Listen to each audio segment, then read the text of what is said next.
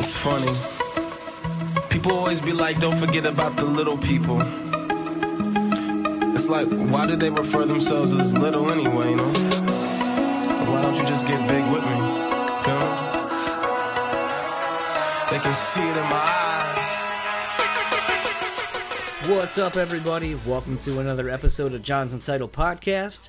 I am your host, John. This week, we get to our monthly conversation with Fallon Bowman, where we run through the entire Deftones discography. This month, we talk about the Deftones self-titled album. Interestingly enough, this is an album that has always gotten shit on anytime I've talked about this record with Deftones fans. It's not considered an especially good record by a lot of people, and it's fine. I understand that I have a different love of this record than probably a lot of people do. You'll hear a story of the day I literally went out and bought it, when it came out, the day it came out. And I know that it kind of speaks to a time where there was kind of fandom about heavily anticipating an album and going and buying it. And to put it into perspective, this is coming off of the massive success of White Pony, both critically and commercially. And to see how the band kind of dropped off on this album is very interesting, considering the fact that so many people, like I said, hated Minerva, the lead-off single, when it came out. Although technically Lucky You was, I believe, the official pre-release single that ended up on the Matrix soundtrack. There were a lot of songs that used to do that back in the day, where a band would put a single out on a soundtrack to get people to be interested in buying the record before it came out. It's more or less now known as the promotional single, as it's kind of become standard in today's music industry to put out a single that just serves as the promotional single to get everyone excited about a song or an album before it comes out, and then you get the actual song that's the lead-off single, which in this case would have been Minerva. Interestingly enough, Fallon hadn't really listened to this record, and as you'll hear in this interview, she only really spent time recently in the last handful of years listening to this record, and I think gearing up for this conversation, this might have been her third or fourth time actually making it all the way through. So this is where you kind of start seeing the divide as far as not having huge fandom of an album or having a lot of memories associated with this album, and particularly this band as a whole. So it's very interesting to kind of get into this, and I think it'll be very interesting to kind of go from here. As we've kind of discussed a few times, Diamond Eyes is really where a lot of people got back into the band that had kind of fallen off from the self-titled record and what ended up becoming Saturday Night Wrist. For a lot of people, that's where the band, they fell off from being into the band as heavily as they were on the first three albums, and then subsequently from Diamond Eyes on. Although it seems that a lot of people are kind of about Gore. So when we get there, it'll be very interesting to see how that album has been for both of us. As a whole, I'm very looking forward to getting this conversation out. I'm not really going to do a whole lot of editing to it, just because it flies by really quickly.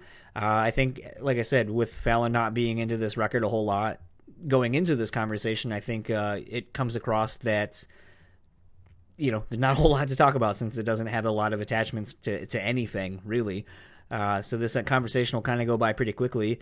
And if you want to join in the conversation, please do, whether it be on Fallon's socials, because I know she posts when these episodes go up and so forth. We've gotten a little discourse going between her fans, and I'll jump into as far as what the best song from an album is, or just, you know, memories associated with the album in particular that we are discussing, for some of the fans of hers that, you know, have talked about, I remember being in high school when this came out and hanging out with my friends and so on and so forth. So thoroughly enjoyed the feedback and just kind of the discourse of conversation involved with our rundown. It's really what I wanted and hoped would happen, and I thoroughly enjoy, you know, getting into conversation about music. And I mean, it's sometimes people take it a little too personally, but I think at the end of the day that you know, it's all in good fun, and basically it just shows our love of the band and of these albums. And that's the fun part about doing this. And I've been really glad to do this with Fallon, and, you know, having some other friends text me about how wrong we are with the song we ended up picking, or how we couldn't have picked a different song that they think is the best off of these. So it's been a lot of fun doing these over the last handful of months, and we're approaching the almost halfway point at this point, and I think I'll be kind of sad when this is all said and done, especially given, like I said, the fact that Fallon hasn't really been as keen on these next two albums as we have been over the other three. All that being said, you can find Fallon at Fallon Bowman pretty much everywhere. And my socials, you can find me on John's Untitled Podcast on Facebook, Instagram, and YouTube channel, as well as John's Untitled Pod at gmail.com. And you can tweet at me at John's Untitled Pod. And Fallon, you can find her on her YouTube channel at Fallon Bowman TV. Very recently, it was announced that the original lineup of Kitty is getting back together and playing some songs with that era of the band, as well as basically every incarnation of the band over the last 20 some odd years, in anticipation of the release of their documentary, which is officially going to be showed in the next couple of weeks. So if you are in the Canada area, I'm blanking right now off the top of my head of where exactly they said they were playing, but the show is just doing the one-off. So if you're a fan and around the area and can get to the show, go. Not sure when and if they will ever get back together, let alone anyone that was involved in the band being able to play. So to be able to get such a retrospective visually of the band will be very interesting. And it's a very nominal fee to get in. I think it's $10 day of and like $5 in advance. So don't be a dick. If you're in the area, spare the $5. Don't get a fucking Starbucks coffee for one day.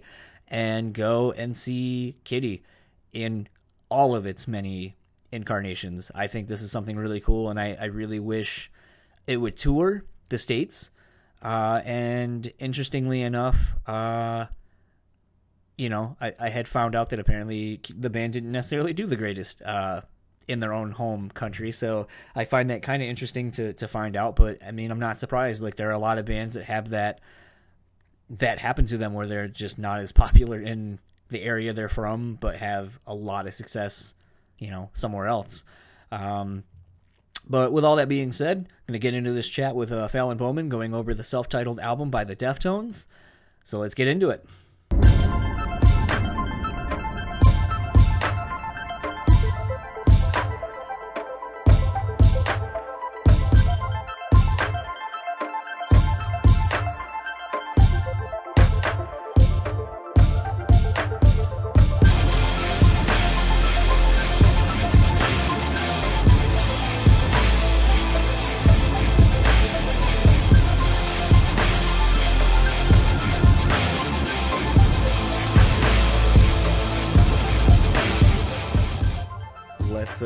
Let's start getting into this album. All right. So we have made it through 3 albums, I think, out of 9. Yep. It's funny because I wasn't sure if like I said, I think the last time I wasn't sure if eventually we'll go back through and do the B-sides and rarities and covers album and all that kind of stuff is for fun. Sure. But studio album wise, I think this is album 4, which Yep. came out in 2004, I believe, if I'm not mistaken, or 3. But I know I was out of high school. It might have been 3, yeah. So the fun backstory of this, because like we've been teasing this whole time, you hadn't seen from here on, basically up until this newest album, Gore. Yeah. You hadn't seen the band from here on until this year. So there's about a gap of 14 years from when you've seen the band.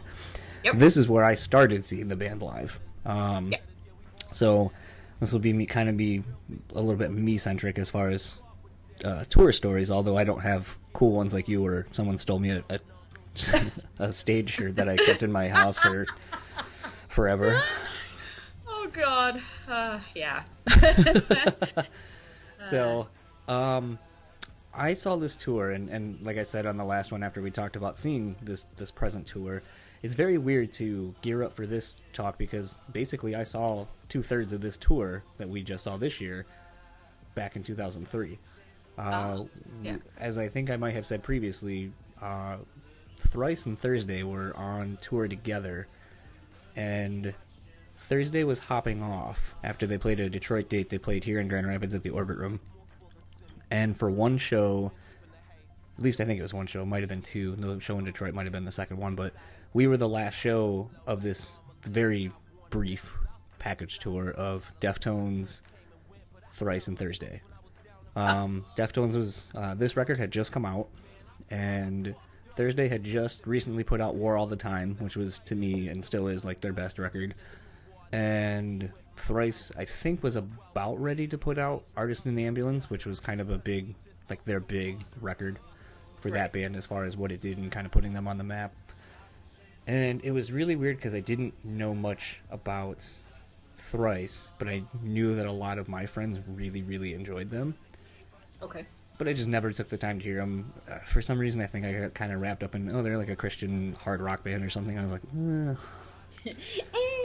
And which is funny because that's pretty much all I ended up listening to basically after around that same time. So I don't know why the hesitation, but I really enjoyed what they were doing. It was different to see someone of Asian descent playing guitar because, I mean, back then you didn't have very much different cultures and ethnicities and stuff. Playing instruments. There's like a whole absence of people of color in hard music or whatever. Completely. That's a whole other topic, though. Yeah. I mean, later would I find out that there's bands like Sepultura and, stuff Max Cavalera and all those guys, would do, or Puya and all that kind of stuff around the same time frame, but it was a couple of years out of my realm of knowledge. But I was really impressed with the band. They were really aggressive, and a lot of very emo-looking kids seemed to really like them, but it was really weird. I walked away a fan, but I didn't understand the demographic that they had was very weird to me. But they had a shared demographic with with Thursday, and I used to hate Jeff Rickley's voice on the first record, and I'd never seen him live, and there was just something about him that felt more like a hardcore band that didn't necessarily come across on record. So it was very interesting to see how aggressive that band kind of was and chaotic they were live. Because on paper, it didn't make much sense that Deftones would be touring with either of these bands. Right. So when they saw them open, the floor went nuts. I think they oversold the venue by a couple hundred, and most of the venue cap was like on the floor. So it was very packed and sweaty, and we were very up close, my friend and I. And it was his birthday gift. And I'll never forget this show for another reason, because I bought him these tickets to see this band, to go see Deftones, because we were big fans. And some girl that he had a crush on bought him a pair of shitty, like, New Balance shoes, because he didn't have, like, a decent pair of shoes. And he went on and on about that instead. And I was like, I fucking took you to go see Deftones, you asshole. Like, that's way cooler than a pair of shoes that you're never going to wear. Yeah. It's just because she bought it. Yeah, something like that. I always like to give him shit, because I think it's funny. Yeah. But I always remember that, because people would be like, what'd you get for your birthday? He's like, I got these sweet shoes. And I'm like, I fucking took you to a show. And I drove you. Fucking dick.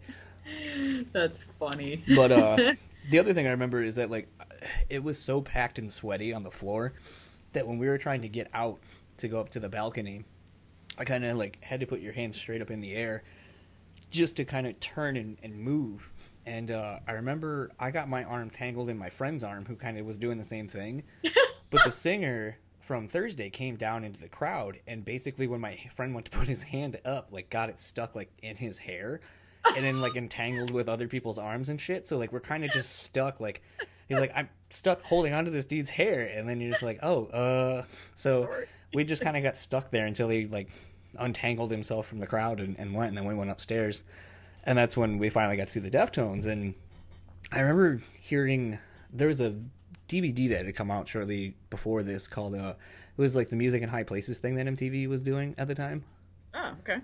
Where basically they would send bands to, like, I think this one was in Hawaii, and they sent the Deftones there, and it was like a small crowd playing, like, they're playing like a little outdoor, like, amphitheater that holds maybe 100 and something people. I don't know. It was very tiny looking. And the band sounded pretty bad. Oh. And all I'd ever heard was how Chino sounds terrible live, so I was like, oh no. I'm gonna like be so amped to see this band, and they're just gonna be fucking terrible. Yeah. So I was not really stoked. And this is like the early days of YouTube and like even worse quality phones than we have now. So it's like everything you're seeing is just horrible sounding, and you're like, this is not gonna be good. So we went and saw the band, and I was really surprised at how good they were, and it wasn't bad. I thought it was actually really good, so I kind of either felt like I was very lucky that I didn't have a bad Deftones experience, and maybe they're just a band that sometimes they're on and sometimes they're not. But what's interesting is I think around that time is when they kind of sort of started playing around with using in-ears. So I think that's kind of, like Chino has said, like it's helped him perform better, but he likes the crowd interaction and shit like that. So a lot of times he either rips them out or leaves one in and takes one out, and so you can at least hear like the crowd right in a live setting. But because it really blocks out everything. Like you really can't hear anything else. It's bizarre. I don't like that feeling either. I can totally empathize. It would be interesting to get them, because I know you can use I know a lot of band people use their in-ears as headphones. Yeah. But it'd be interesting to actually see what it feels like when you're playing. But yeah. But yeah, so it was a really good show, and I walked away being very stoked, but I was really disappointed because Poison the Well was supposed to, they were hopping on the tour the very next day when Thrice was hopping off, or Thursday was hopping off, one or the other. And so I was like kind of bummed. I was like, fuck, I really want to see Poison the Well. Because I mean, at that point, like, think about that, like Poison the Well would have put out, like, I think the opposite of December at that point. Such an amazing record. And so I mean, to like think about like being able to see Poison the Well on arguably like one of the greater records of that genre. Yep. I mean, agreed. Come on. But was not meant to be. So it was not meant to be. No. So that was the only time I got to see him on this tour, the first and only time, because it would be a couple more years before I got to see him again, just because it's really weird. Deftones have been in this. Since White Pony had been in this weird thing where they would go and either support bands and play in bigger arenas or headline and play small theaters. But a lot of times, like with Grand Rapids being a B market, surprisingly, Deftones have done really good about only having to play A markets, even if, and kind of segueing into this record as a whole, this record actually kind of flopped from what I remember. Yeah, we'll get into that. It didn't sell well. I remember a lot of people hating a lot of the songs on this record. We'll kind of get into the issues with Team Sleep also kind of being announced in a sort of band that was recording around the same time, and conflicting with all that. But yeah, this record didn't do well. And it's really weird because as I was listening to this leading up to this chat, I still really like this record a lot. Even though I'm going to say things that would make it seem like I don't. Right. Well, I mean, that's a general trend, I think, with all of these, is that clearly we have a tremendous respect for them as a whole, but there are the details that sneak in there that you're like, oh God, why? Yeah. So, album opener, Hexagram. Okay. What did you have for it? And also, before you start, actually, I should also mention, because, just to clarify, not only had you not seen this band, but you've also kind of had made mention throughout the different chats we've had that you also really didn't listen, it sounded like, to a lot of these records either when they first came out, or, up until recently. So it'll be interesting to see what you say as someone who's got, almost 14 years removed from when this came out and probably barely listened to it when it came out. So I'm interested to see how you feel about this now, looking back on these songs. And really giving it like a fair shake. So with that being said, and just kind of setting the table, I tried to be as fair as possible. That's for sure. I remember that just to give you an idea of where I was in headspace wise in 2002, 2003, not in a very good place by any means. And so as much as I loved the Deftones, I kind of associated them with some not so great times for me. And so when this record came out, I didn't even buy it. I didn't listen to it. I wanted nothing to do with them at all. It's very interesting that you say that in conjunction to, or in contrast to, the story of when White Pony came out and Jack Osbourne played it for you, and you immediately went out and bought it. So very interesting that one record removed, like, you have a completely different story with it, or experience. 100%. It was a complete 360. At any rate, so when I first, and I can tell you that the first time I heard it all the way through was recently, like within the last 2 years. Okay. Hexagram, interestingly enough, reminds me a lot of Taproot. Okay. And a way that what I mean by that is just like the beginning of Gift, like the very first song. It just reminded me, and it's so funny because usually people probably would say the opposite, right? Like, oh, it reminds me they're kind of a Deftonesy band. Yeah. But since I had never heard this record, or since I had very limited amount of exposure to it, that was the first thing I thought. I'm like, oh, it's kind of like Taproot. And most people probably would not make that comparison, or something like Willhaven, which is another Sacramento band. So it's got this. Gift came out around the same time as Welcome. I'm sorry, Welcome came out around this, or no. I always confuse the two records because having a single titled album kind of makes it hard to remember which one's which. But I think Gift came out in 2000. Yeah, okay. So Welcome would have been the second one with Poem and all that shit on it. So this would have came out around the same time. So those two records anyway. But yeah. To me, it doesn't, I don't know. It doesn't, it shouldn't be the first thing I thought of, but it was. It's got this sort of heavy, sludgy guitar is what I called it. Because to me, it doesn't sound like the Deftones at all. Like, comparing something like going from White Pony, which I think is an absolute masterpiece, to this as an opener, I'm like, okay, wow, all right, that's happening, but I don't think it's a very strong opener, to be honest with you. I wasn't a fan of the singing at all, and I felt like it was kind of a schizo song. Okay. To me, it was just such a departure from White Pony, and by that I mean just stylistically. It was just, it just seemed out of place in terms of progression as a band. Like, it didn't make sense to me. And I remember even recently hearing it for the first time, I'm like, what the fuck? Okay. So that was what I thought of it. It was just a very, very strange song.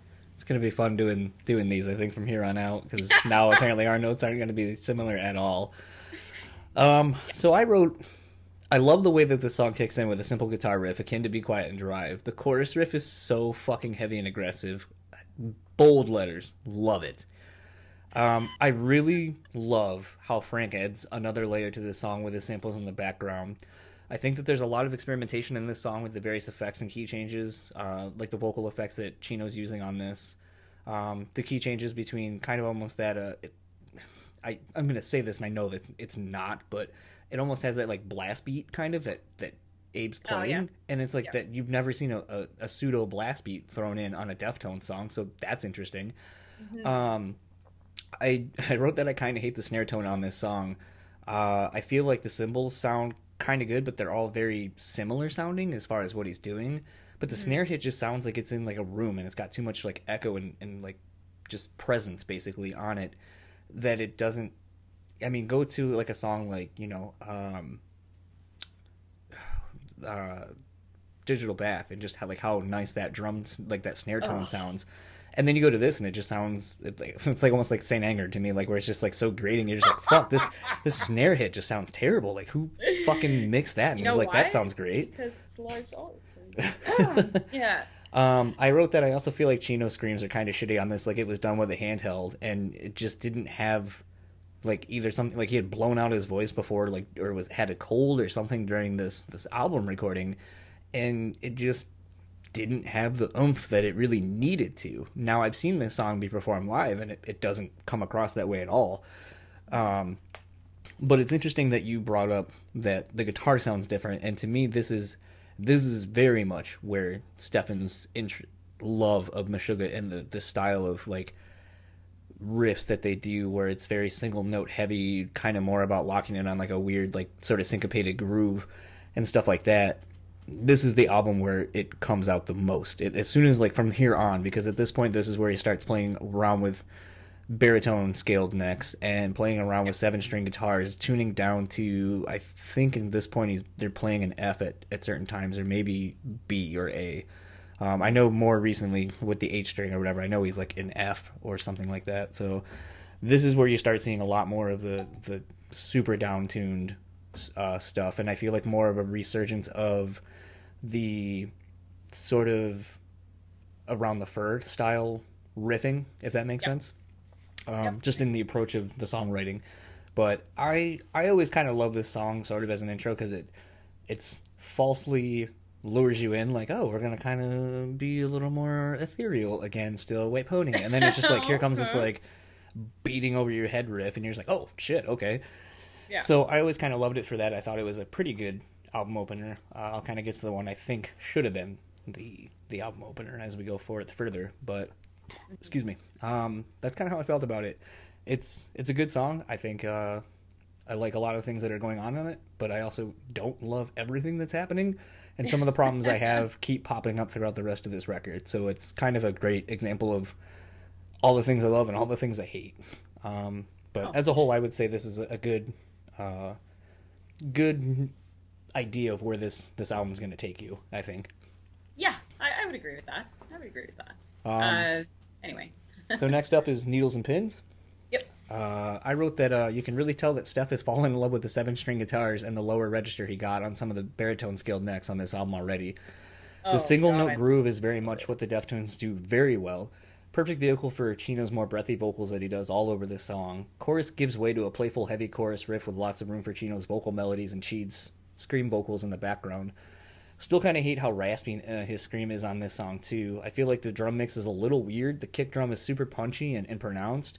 The snare is kind of too roomy, echoey, and the cymbals are still very like fighting for the front mix with the kick drum, in my opinion. And I don't know. I'm wondering, and now that I'm kind of looking back at my notes, I'm starting to wonder if maybe like everyone was like, "Yo, fucking Digital Bat, those drum tones sounded so good that they just tried to sort of mirror them, and just couldn't do it." Because I mean, as we kind of talked about, I'm pretty sure this is the first record that band did where they did not have Terry Date mixing the record. Huh. I think I'm going to look that up while you talk about what you think about this song. I'm in love with that riff. Yes. It's so cool. It's just, it's so different and like, but not, and something that you would expect from Steph, I think.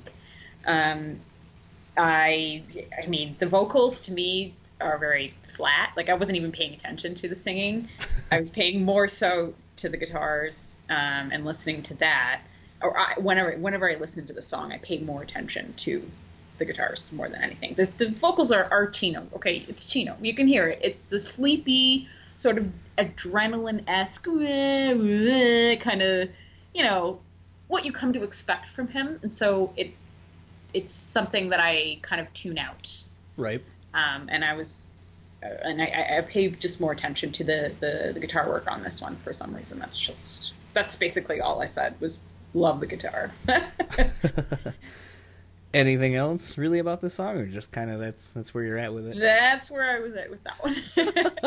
Okay. Moving on to Minerva. I'll go ahead and let you start with this one.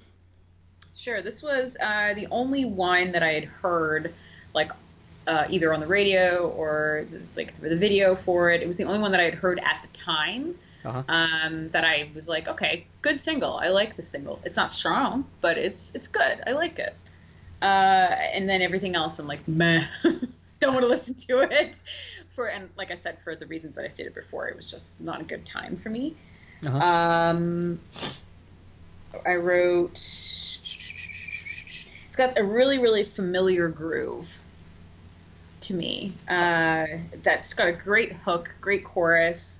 And it's got this, what I call a swimming quality. And I think that is something that you can apply to any Deftones song. It has this, you know, like you're wading through water kind of song. Yeah. Kind of feel to it. And that's, yeah. And that I think is an overarching theme through this entire record, is this really kind of, it moves as if you're swimming through a really, really, I don't know, still pond or something. That's just very low energy for me. Okay. And yeah, it's very smooth. I don't know, like legato kind of. But yeah, it's not bad. I think it's. I don't hate it. It's funny that you picked up on that. It sounds familiar, and the more I hear this song, I always think it sounds like an alternative take on Chino's Change in the House of Flies riff. That instead of playing like a full bar chord with the little accents underneath, this is just playing kind of the melody that would go over it with no bar chord. And then allowing Steph to come in with the big walloping bar chords over it to kind of create a blanket. That's kind of how I feel about it as far as that. I wrote that the song gets a lot of shit, and I don't know why, but I love how the first two songs are more aggressive, and then this one comes in and just kind of washes over you in a more serene kind of a way. It's a perfect, it's a perfect representation of all the guys in the band meshing really well with what they do. Chino with his melodies and his guitar playing as well. Steph and Chi adding the right amount of warmth and bite to make it embrace you. The drums are tight, nothing too flashy, but a driving beat, and Frank with those well-timed swells in the background to complement Steph's verse riffs. This to me is a shining example of why I actually really love the Deftones when they're firing on all cylinders, and the little single note bending thing that Chino does before the bridge and outro of the song really shows that a quote-unquote solo can just be a single note and have so much emotion as opposed to a million notes being played in that same amount of space. Yeah. This song is all about refrain and what you're not doing. Mm-hmm. And to me, I've always loved this song. I've always loved how it makes you feel. I love when you see it live, and whoever their light guy is always does a great job of when, the chorus kicks in or whatever, like the lights kind of slowly washing over the crowd and down onto the band and then back out, like creating a very interesting experience. And for as much, like I said, the song always gets a lot of shit. People are like, this isn't Deftones, this isn't the band I love, this is, I don't know what the fuck this is. I wouldn't say that. And I see a lot of divide on this song for a lot of people. Like when I did the Deftones tribute show I did a handful of years ago, December 11th. Oh, no, it can't be right. December of 2011. So, shit, 6 years ago at this point now.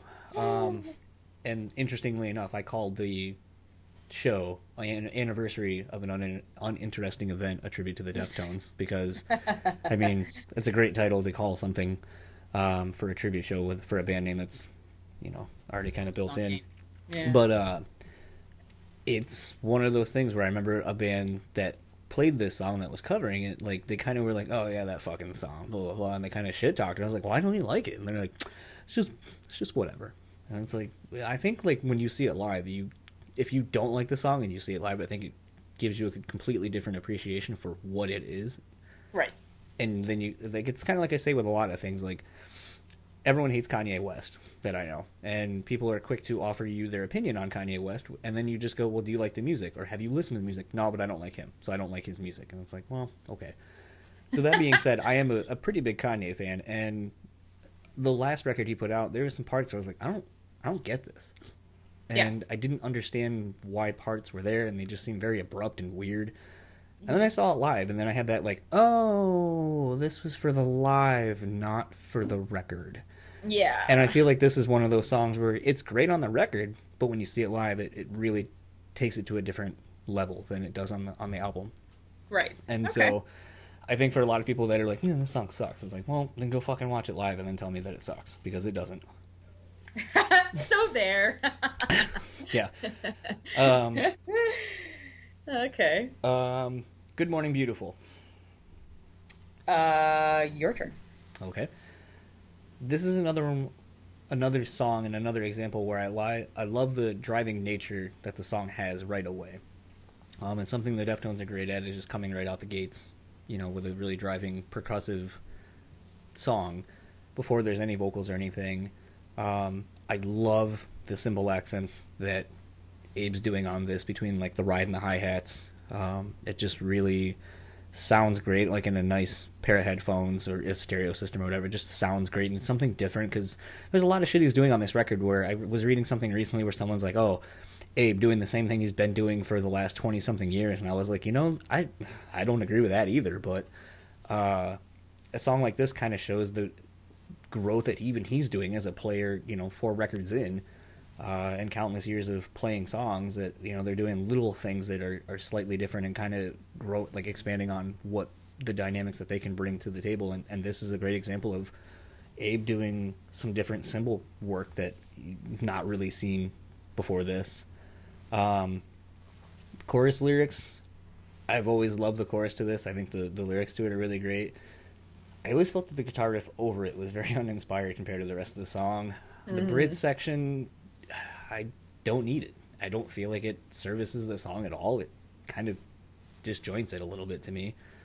And the amount of times they play the chorus into as the outro, I felt was pretty unnecessary. Oh my god. If you skip the song, which I did, when you skip to the back, yeah, it's like, okay, is the song over? Nope, Yep. Still playing that chorus. I wrote, this is also another song that seems to deal a lot with the end of something. Mentions of a Rapture, which is a song title eventually on the next record. But you kind of get a sense of sort of loss and an end to something on this record already in the first 4 songs in. Like and I don't know if this is when Chino was going through a divorce or some marital issues. I didn't bother looking for that, but Probably. you kind of get a very sense of a very awkward, or that's not even the word I should use, a very toxic relationship kind of coming to an end. I kind of get a feel from the lyrics personally. Interesting. I also thought that the drums were something that stuck out to me on this song, and it's always been, Abe is a fantastic drummer in his own right, for many reasons, because he's not flashy really. He's effective when he needs to be. Right. But I did not like this song. I never have. I just feel that there is a lot of loose ends that are not being tied up, and I think that's maybe what sort of what you were saying, that there's something very forced and painful about this song to listen to.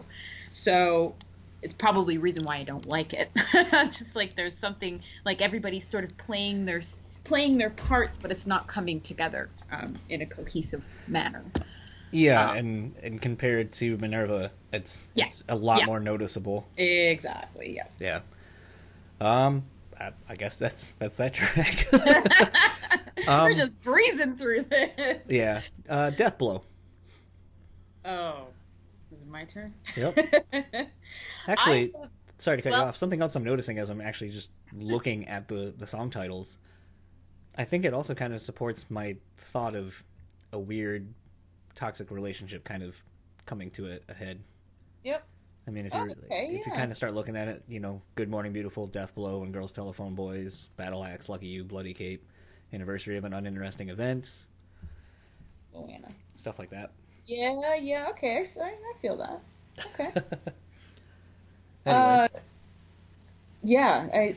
For Death Blow, the only thing I put was that it always reminded me of like a jam song. Yes. Like a jam, like just people just, playing, and there's no direction to the song at all. No. It's just like, you're just gonna play, man. But that is, every time I hear it, I'm like, yeah, not a fan. It's a skipper for me, this one. Okay. Unfortunately. I wrote that I love the idea of this song, but not a fan of the execution. Everything that made Minerva great, with the whole band working together, this feels like a less good version of that. I also cringe when Chino does that weird note in the chorus where it kind of seems like it can't hit it, or it's flat, or I don't know, but it always makes me cringe. Like, I'm like, ugh, that's not good.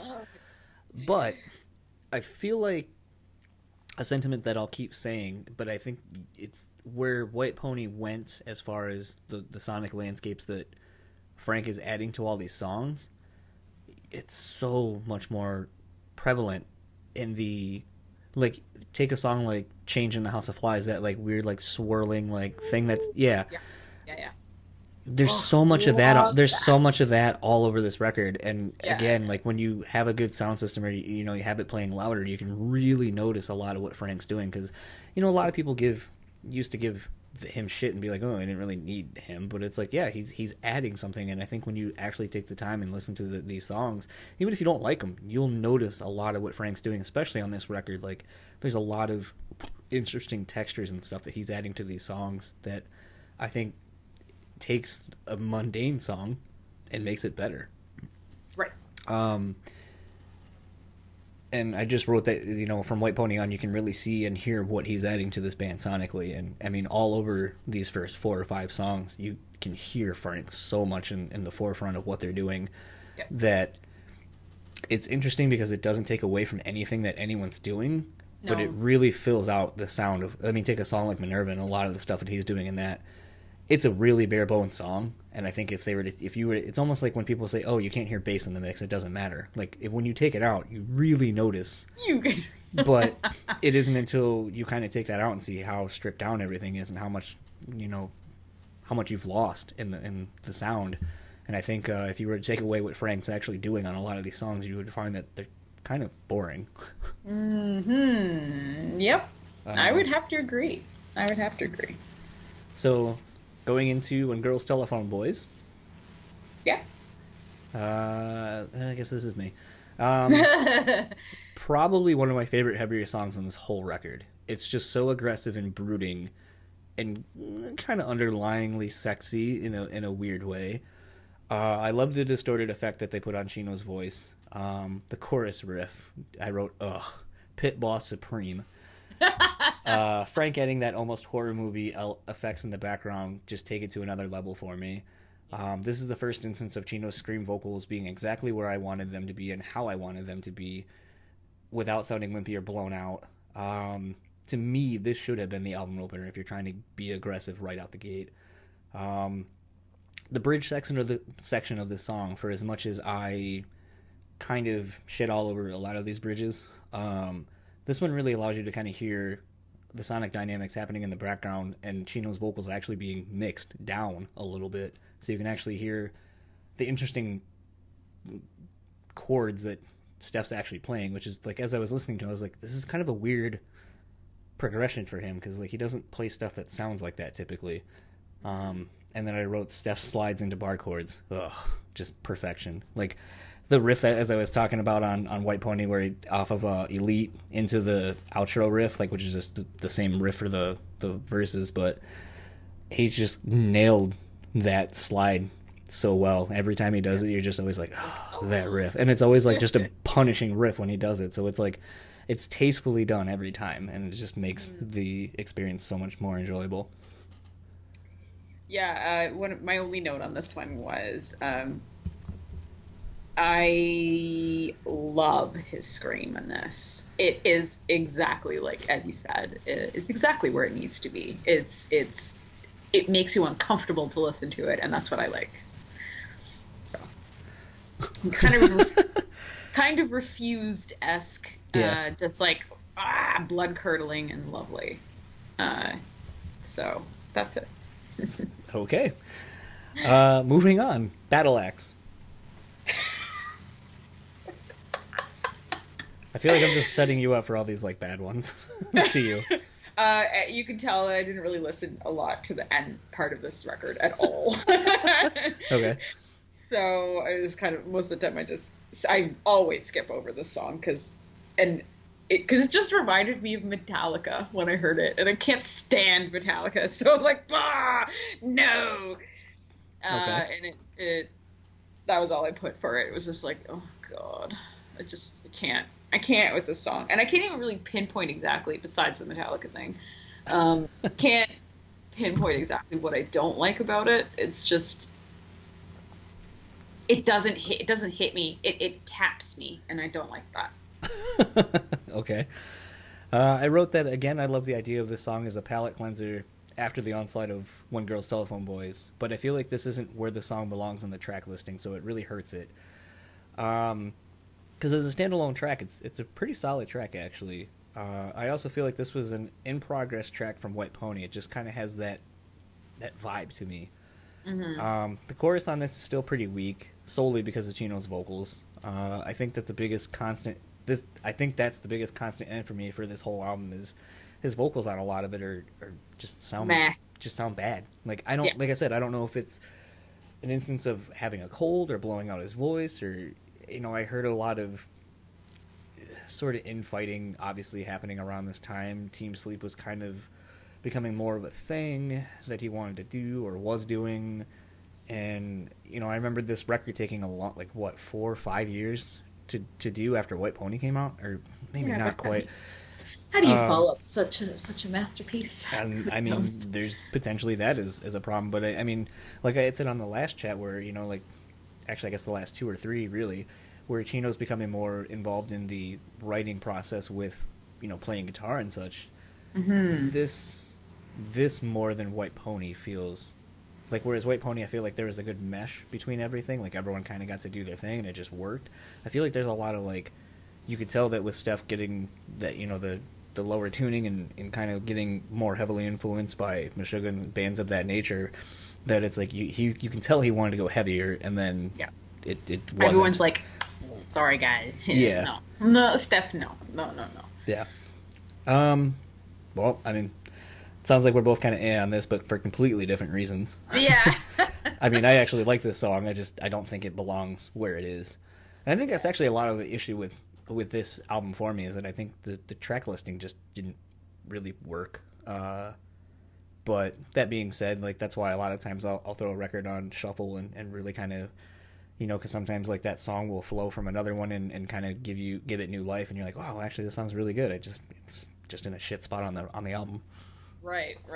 But I think it's also too because people don't really listen. Not a lot of people these days listen to a record all the way through. Yeah. Now it's just like pieces of records. Yeah. It's kind of gone back to what it used to be with singles and so forth. Exactly. Yeah. So. Lucky you. You or me? Could have done without this song on the album as a whole. Maybe a hidden track. This to me totally ruins the vibe of the album, and it was really just a Team Sleep track, honestly, because it's just Chino and DJ Crook, which is the foundation of Team Sleep. I felt like this basically should have just been a song that maybe introduced Team Sleep on the Matrix soundtrack, which is what this was off of. Yep. I think in that regard, because, I mean, you listen to this and then you actually go and listen to Team Sleep, it is totally a Team Sleep song through and through. It would have been better just to be like, this is a Team Sleep song, because, like I said, outside of Chino having the affiliation to Deftones and tying it to that, it's nobody else is on this, as far as I've read or learned about. Mm-hmm. So to me, this really should have not been on this record. That's kind of how I feel about it. And I'm sure it's a song you really like, because I mean, it's kind of more in your vibe of stuff that you like. It is 100% up my alley. I was like, oh yeah, I'll like this one.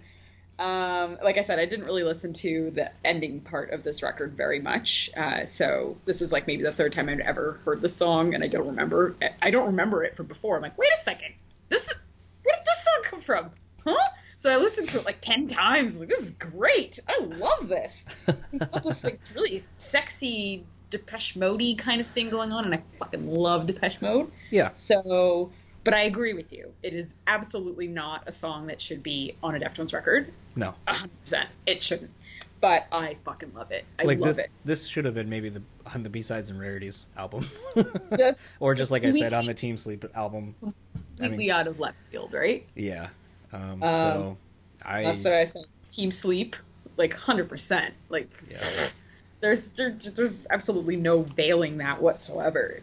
No, not at all.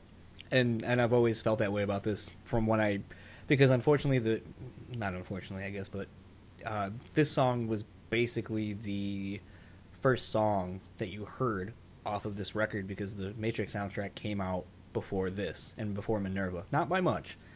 But can you imagine, like, probably not, but do you remember potentially getting that Matrix soundtrack and hearing this and be like, this is Deftones? This is what they're following up White Pony with? Like, okay, yeah. Like, what the fuck is this? And this is also when everyone was like, well, Team Sleep's doing this thing. We got, like, me and DJ Crook, like, like, we worked on stuff on White Pony, like Teenager, another song I didn't particularly like.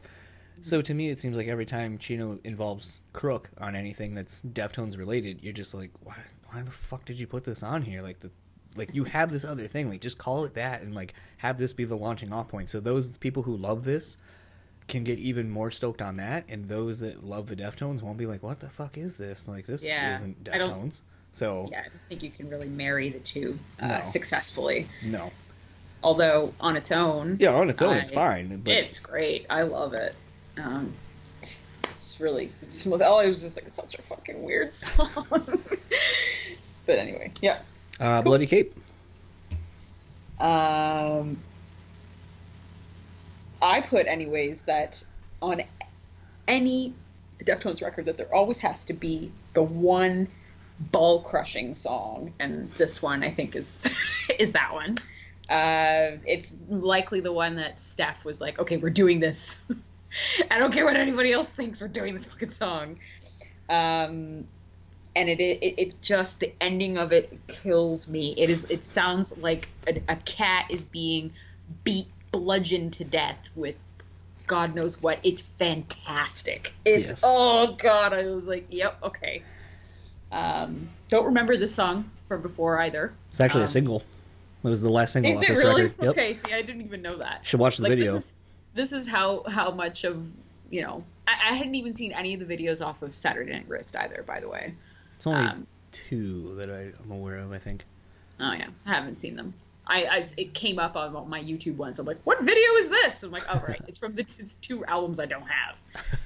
So, anyway, I love it. I love this. This song is so ball crushing. It's fantastic. Yeah, because the singles off of this, the first technically real single, because like I said, Lucky You is a soundtrack single. Yep. So the real singles, Minerva started it off, Hexagram was second, and then this was the last single off this album. Mm-hmm. As far as actual singles that they pushed. Bloody Cape, I wrote strong contender for song of the album for me. Classic Deftones, sweeping guitars in the intro before a punishing groove hits you and gets your head bobbing right away. Chino sounds great, start to finish. Again, the band firing on all cylinders. The bridge of this song always gets me hyped as fuck. Yeah. Fun story about when I bought this record, the day I bought this record, because I bought it the night it came out. Wow. Out here in Michigan, we have a thing called Meijer. It's a 24/7 other than... Oh, yeah, the grocery store. Yeah. But they also, like, it's like an all-in-one. Like, they have clothes, they have CDs, and all that kind of stuff. So, I used to work at a strip club back in the day, and so I wouldn't get out until about, 2, 3, 4 o'clock in the morning. So when this came out, I didn't have time to go get it when it came out, early in the day. So when I got out of work, I went all the way... Because, I mean, back then gas was cheap as shit, so I drove to another town just so I could actually have, like, a driving experience with the record, like, listening to it. That's too funny. So I drove, like, probably from where I was working to where I ended up to get the CD, about probably 45 minutes away.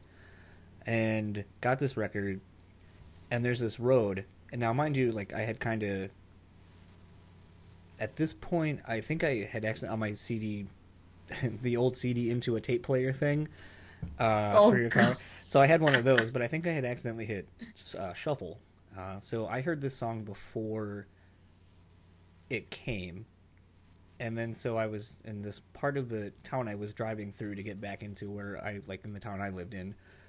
There's it's all basically backwoods, back roads, so on and so forth. And it was like a very dark night with just like a really nice bright moon. And I remember when this song came in, I heard it, and then I was like, fuck, I gotta hear that again. But I happened to be on this stretch of road that's pretty much just straight, and there's no street lights or anything. Mm-hmm. And I don't advocate anyone doing this, but I turned off my lights on the car, and I had all the windows rolled down, and I just cranked this and drove like the mile or so straight down the road, just or a couple miles down like a straight line, listening to this, just kind of lost in the woods on a really nice like fall evening when this came out. Wow. And just being present in the song and just in the moment of what I was doing all alone by myself in the middle of pretty much nowhere, right, in the country, and just jamming this song and just being like, wow, like this is a fucking good song. Yeah. And then, I turned on my lights because, like, I would intermittently turn them on just to make sure I wasn't going to run into anything. But, like, the moon was so bright, like, I could actually see pretty far down the straight line of the road. But it's something that I'll never forget, and it always reminds me of that. And I don't think people people shouldn't do that, but it also makes me think that people don't have that connection with a song or music anymore, because it's like you kind of said, like people don't listen to full records or whatever. Right. Especially a deep cut like this far into the end of an album. Like I don't really foresee people being like, oh, you know, it's a great song, that one. Yeah, I'm just gonna wait for that one. Yeah. Yeah. No, definitely not. So good to see that we both agree that this song is disgustingly good. Oh yeah, no, I was like, yep, totally up my alley, 100%. Thank you, Steph. Thank you so much. Yeah. Anniversary of an uninteresting event. Here we go back to the hate, I'm sure, on your end. I wrote, is that a fucking xylophone?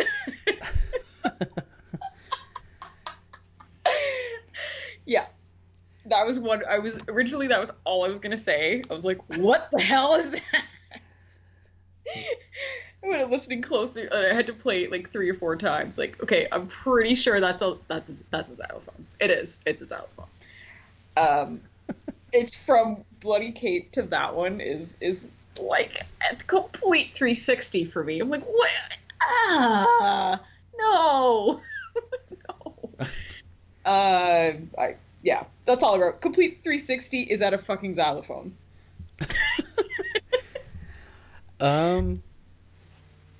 Actually, you know, I hate to be that person, and I've been thinking about it that's the second time you said that. Wouldn't it be a 180? Because a 360 would just bring you right back where you are. So 180 would be the opposite of that, right? Well, I mean... And you know, the thing that made me think of that was the line from Last Action Hero when the main crime boss dude was like, he's like, oh, you do this, and now you do this, it's like a 360. And then the guy with one eye is like, if I did a 360, I would be right back where I fucking started. And then he shoots him. Okay, well, yeah, but I mean, the saying is that the sense is that it's just completely not what you were expecting. Yeah, no, I don't know. But but if you want to be technical, yes, it would be 180. Sorry. But, you know, I mean, it makes sense, but at the same time, it's just like, what the hell is going on now? Because this is what I don't like. I'm ruining it by jumping the gun a little bit, but just what I don't like about this record as a whole is that it's just, there's no cohesion to it. It just seems like it's all over the place. See, that's where I was saying, I feel like the track listing of this record doesn't help this record, because I think that this, okay, I'll just kind of get into what I wrote. A lot of hate for this song. To me, this is the album closer. It creates a really interesting vibe that they've never really explored before on any record, and really haven't done since. I'm really interested to know who came up with this song, who wrote it or brought it to the band, who played what, and I would be really interested to see this song played live once, personally. I feel like I'm assuming, actually I can't even assume that Stefan maybe came up with this somehow. I feel like whoever came up with it obviously smokes a lot of weed and just wanted to like create like a vibe and just kind of like a trippy, like here's this kind of swirling thing that, you know, is what it is. I personally really, really like this song. I mean, hence that's one of the other reasons I named my Deftones tribute show after this song, because it's sneakily one of my favorites of this record. And I know a lot of people feel the way you do. And so, again, I get a lot of hate for liking this one, let alone as much as I do. And a lot of people, I don't think either how I felt about Lucky You, I think, is how a lot of people feel about this song. Like, there's like, it's not Deftones, so. Right. But, I mean, that definition becomes very slippery. Like, what is the Deftones in its essence? Especially from here on out, it gets a lot more convoluted. Mm-hmm. But I did mention that it has a kind of a swimmy effect to it. Yeah. But it's not something that I would have expected at all, and it's definitely not one of my contenders. Album closer, Mona. I always felt like this should have been somewhere more in the middle of the record, because it has more of that brooding angst that the first 4 or 5 songs have. The ending part also has always felt really weird to me. It has this like weird Meshuggah odd time signature thing that I know Steph likes, but you've not really seen the band do it. I mean, you get a little bit more of it again on the next record, and how I always point, like, people are like, oh, there's like, where did this come from? And it's like, well, there's always kind of like a song that leads to where the band's kind of going. Right. And I'm not saying this is an indicator of the band, excuse me, of where they're going on the next record at all, but there are definitely parts where you're like, oh, that's different, but it's like they kind of did it on songs like this. I wrote, I sometimes wonder if this is what Chino and Steph clashing sounds like musically. Because, I mean, it's like it sounds kind of like something Chino would do, and then all of a sudden it just comes in with this, like, weird percussive, like, you know, syncopated riff over, like, some kind of weird, you know, tom-filled drums and stuff like that, and you're just like, okay, what's this? And then back into the song, and you're just like, that, okay, what the fuck was that? Yep. I just kind of wrote it as, like, I mean, as an album closer, it kind of makes me wish that it wasn't the album closer, because you're just like, all right, well, that was an album, I guess. You're right. Yeah, I mean, I basically said the same thing, was that it's a very strange album closer. The only thing I don't like about it is that there doesn't seem to be an end goal for the song. No. It's a floater. It's just kind of floating along with no definitive structure of any, you know. So there's no big chorus. It just is. It just is. It exists, and I can totally see what you're saying about there being two opposing forces that are just repelling each other. It's like, yeah. What? No. Yeah. It's almost like I feel like it's like, okay, Chino's like, I brought this part, and Stuff's like, all right, we'll play that. Well, hey, I got this part, and Chino's probably like, all right, I guess we'll throw that in there. And now back to my part, and it's like, Okay. Like, for as much instances over the last handful of records, even on this album, songs that work when the two of them write together or add what they do over each other's parts, this is an example of what not to do with those two, like, because it just doesn't work. Right. Yeah. It's definitely not one of my favorites again. There are very few favorites, as you could tell. Yeah, it was a very, like I said, I definitely feel like this album, it's a strong record, and I really think if, you know, people take the time to actually listen to it and do like what I said and kind of put it on shuffle and find different songs that kind of go together, like I said, when you hear Mona mixed in like around the first four songs, like somewhere around like Deathblow, Good Morning Beautiful, and Minerva, somewhere in there, it sounds more like it fits. It doesn't sound like this where you're like, oh, okay, what the fuck are we doing? And to me, like, as much as I say Anniversary of an Uninteresting Event should have been the closer, I also feel like you could have ended the song with Bloody Cape, and that would, like, you could make that as the starter or the ender for me, and that just shows how strong of a song that is, that you can put it anywhere. And I've heard it either start the album, like when I hit shuffle, or it ends the album, and I'm always pleased wherever it ends up. Right. Other songs definitely need to be more in line with songs like them, because unfortunately this album kind of, unlike White Pony, where there's like Korea is a crushing song, but it has that little bit of the intro part of it that allows it to feel like it belongs with songs like, you know, Changing the House of Flies or whatever. Like there's things to it that make it flow better. This just doesn't have any of those continuity things going on between the songs to make it seem like it all fits.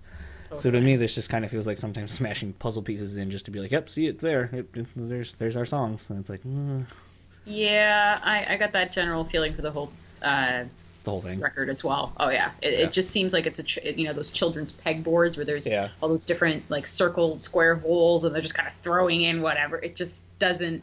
You can tell that there was maybe some amount of urgency with this record in the sense that they were taking a very long time, or there were other projects, or all of the above. All of the above.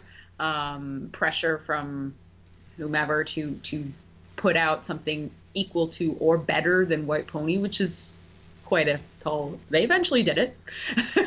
Yep. But I think there are a lot of factors that made it difficult, unfortunately. My opinion. I've noticed that it seems, by the general consensus based on album sales and so forth, it seems like actually, I guess that doesn't apply. No, it does. Every third record is the one that like is the classic, because you had Adrenaline, You had Around the Fur, then White Pony, which unanimously, like, everyone loved. Then you have this one, didn't sell very well. Then you had Saturday Night Wrist, didn't do very well. Then you had Diamond Eyes, did really fucking good.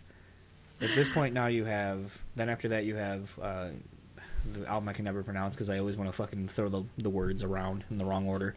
No Yo No Koi King. no Yoke. Yeah, whatever. That one. And then Gore, which Gore. seemingly... I feel like a lot of people either... It's very much like the next two, like this one and the next one, where people either really like it or they really fucking hate it. There's not much middle ground. So I'm really expecting the trend to be this next one's going to be another game changer for them, and they're going to do something. Because, I mean, that's just kind of the pattern I've noticed already. Mm-hmm. But I'm excited. I was pleasantly surprised by Diamond Eyes when it came out. It was another one that somebody had to play for me because I'd written them off. I'm like, I can't deal with this. And then I was slapped in the face, but we'll talk about that one. All right, so now the always fun part of picking a favorite, which I actually wasn't sure if we were going to be able to come to a consensus on this, because knowing that you didn't really listen to this and don't really listen to this, it was like, oh, are we going to find common ground and find a song that we both like? But it sounds like we both will probably pick the same one. Yeah. So yeah, I think it's safe to say it's Bloody Cape. Yep. Yeah, definitely. Yeah. That's a standout for me. With Lucky You being a very, very close second. And see, everything my else... close second would have been Anniversary. Yeah, it's so funny. Because I think it also, because it means this record can mean different things to different people, like anything, like any record. It coincides with what's going on in your life, and, it reminds you of something. For me, it was just not something that I wanted to revisit. So, it was, I don't even remember what I was listening to in 2003. I was going through this, this period of, like, not wanting to listen to music at all. Like, I didn't want to hear music. It was a very weird, like, 2002, 2003 was not good for me. It was just like, wanted to listen to silence, and that's... It's because you're a Depeche Mode fan. Yeah, well, no. No, because silence, I enjoyed the silence. Yep, there it is. Yeah, I had to go there. No. Well, that's our chat. I think that's probably our fastest one of breaking down a record. Yeah, because it's the ones that we want to fangirl over. Are different, I guess. Right. Or the same, or when they're the same, it turns into a 2-hour conversation. Right. Where the classic cliche and ending to something. Where can people find you? Anything to plug or promote? Yeah, actually, well, I don't know how many people that would be listening to this would be able to attend, but all of them. The Friends and Family screening of the new Kitty documentary will be happening on October 27th from 7 to 9. Some people that were supportive of the Indiegogo campaign obviously have gotten tickets for that already. Awesome. However, there is an after party that will happen just 2 doors down kind of deal, where 3 bands will be playing. It will be the Alcoholies, which is one of Mercedes' bands, the White Swan, also one of Mercedes' bands, and then Kitty will also be playing with various lineups, so lineups from each record. And so we'll be playing, I will be playing for the Spit section. So that's a big thing. People were quite excited about that. I'm quite excited about it as well. So again, that's October 27th at Rum Runners in London, Ontario. So if you're feeling... I know there are a lot of American fans that are like, really?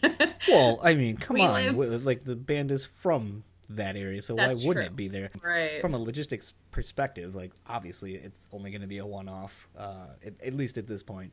At this point, yes. That and where it is, it's like, okay, that just makes sense, obviously. Like, I'm not going to be one of those fans like, oh, bring it to my town, and be all disappointed. There's still going to be people that do that, which I completely understand. Some people have never seen Kittie ever. If you want to come to it, you can buy tickets online. It's $5 prior to. You can buy it at the door as well for $10, I believe.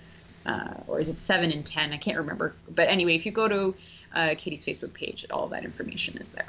And that was my chat with Fallon Bowman, where we break down the self-titled album of the Deftones. Interesting to see that even though we've had completely different experiences with this album, with me listening to it quite frequently over the last decade or so of it being out, to Fallon only having a handful of experiences listening to the album as a whole, that we still agreed on quite a bit of the dynamics of the record and feeling a lot of the same ways about the specific songs, and even coming to the conclusion that Bloody Cape is probably the best song off of the record. I honestly thought that she was going to pick Lucky You just for her kinship with more electronic-based music. So I kind of thought maybe we were going to have a little bit more of a debate on what the best song was, but interestingly enough, we both picked the exact same song. So if you would like to go see Fallon playing with Kittie, as she said, they are playing at Rum Runners in London, Ontario on October 27th, right after the documentary gets aired. So if you are one of the lucky few that are going to that release of the movie, head on over and go see the band play a career-spanning set. I think, like I said earlier in the intro, it'll be a very interesting thing, and I hope maybe they do a live feed for those of us who aren't able to come out to the show. And maybe, just maybe, if there is enough demand, I've seen Stranger Things happen, and I've seen these things turn into slightly reunion tours. I don't know what that would look like with a band that has as many members as Kittie does, but it would be very interesting, and I think it would go over very well if a lot of these shows could be turned into a full-on tour. Maybe you break it up over the course of a year where you do West Coast, Midwest, East Coast, maybe some European runs or so forth. I mean, Alexisonfire has really kind of been the band that's been doing that since they came back. Just doing small little bits of touring here and there. And it seems to be working from the booking perspective and the financial aspect of it. Otherwise, the band obviously wouldn't keep doing it. So with that being said, maybe fingers crossed 2018 we get a Spit album reunion tour. I know for someone like myself who never got to see the ladies play on that era, and that's the era of the band that I heavily identify with as a fan, I definitely would like to see Fallon and the ladies get back together and play those songs and have a night of nostalgia, which seems to be all the craze lately with the bands that have been around for a decade plus. So we'll see how this pans out. I know I'm interested to see the live feed or whatever it is and take what I can get at this point, but I'm definitely interested in maybe there being a full-on reunion tour down the road. With all of that, you can follow Fallon, like I said earlier, on Fallon Bowman on pretty much all of her socials. I think that'll be a great way to maybe see if there will be a live feed of the show. I'm sure she'll post the links to that, as well as going over to Kittie's Facebook page and kind of getting tickets for the reunion show and all that kind of stuff if you're in the Toronto area. If you would like to follow me across social media platforms like Twitter, you can do such at John's Untitled Pod, Facebook and Instagram and YouTube, all at John's Untitled Podcast.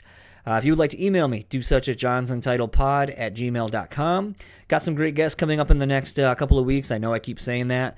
But rate, review, subscribe, whether you're on Apple Podcasts, which I still think is a fucking stupid thing to have changed the name. It's still just basically fucking iTunes in my book. But rate, review, subscribe, whatever platform you are listening to this podcast on. By doing that, it shows that I have an audience, that people actively are listening to these things. Once again, the YouTube channel is doing really well. It seems that's a great way for people to find the podcast. The Nate and Ivy Barklow episode is doing phenomenally well and getting a lot of feedback.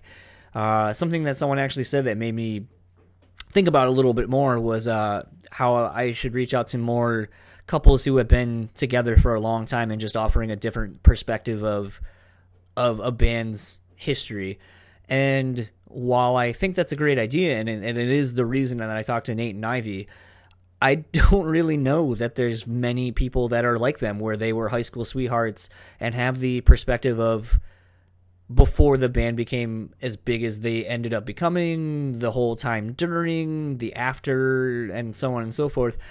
Because sadly, and like most people in this day and age, people get divorced. So that's the thing that made me really want to talk to Nate and Ivy, was that it just offered a completely different perspective that I don't see very often. So as much as I would love to do that, I can't really think of very many people who have gone through the whole gamut of things like that in their relationship. One of the few that I could think of off the top of my head was Anthony Green and his wife, and especially with a lot of the stuff that he's come out with saying that has gone on with him over the last handful of years between his addictions and so on and so forth. But the likelihood of me getting Anthony Green and his wife on to talk about their relationship, I feel like is slim and none. So again, thank you for all the people who reach out and offer any kind of feedback on this podcast.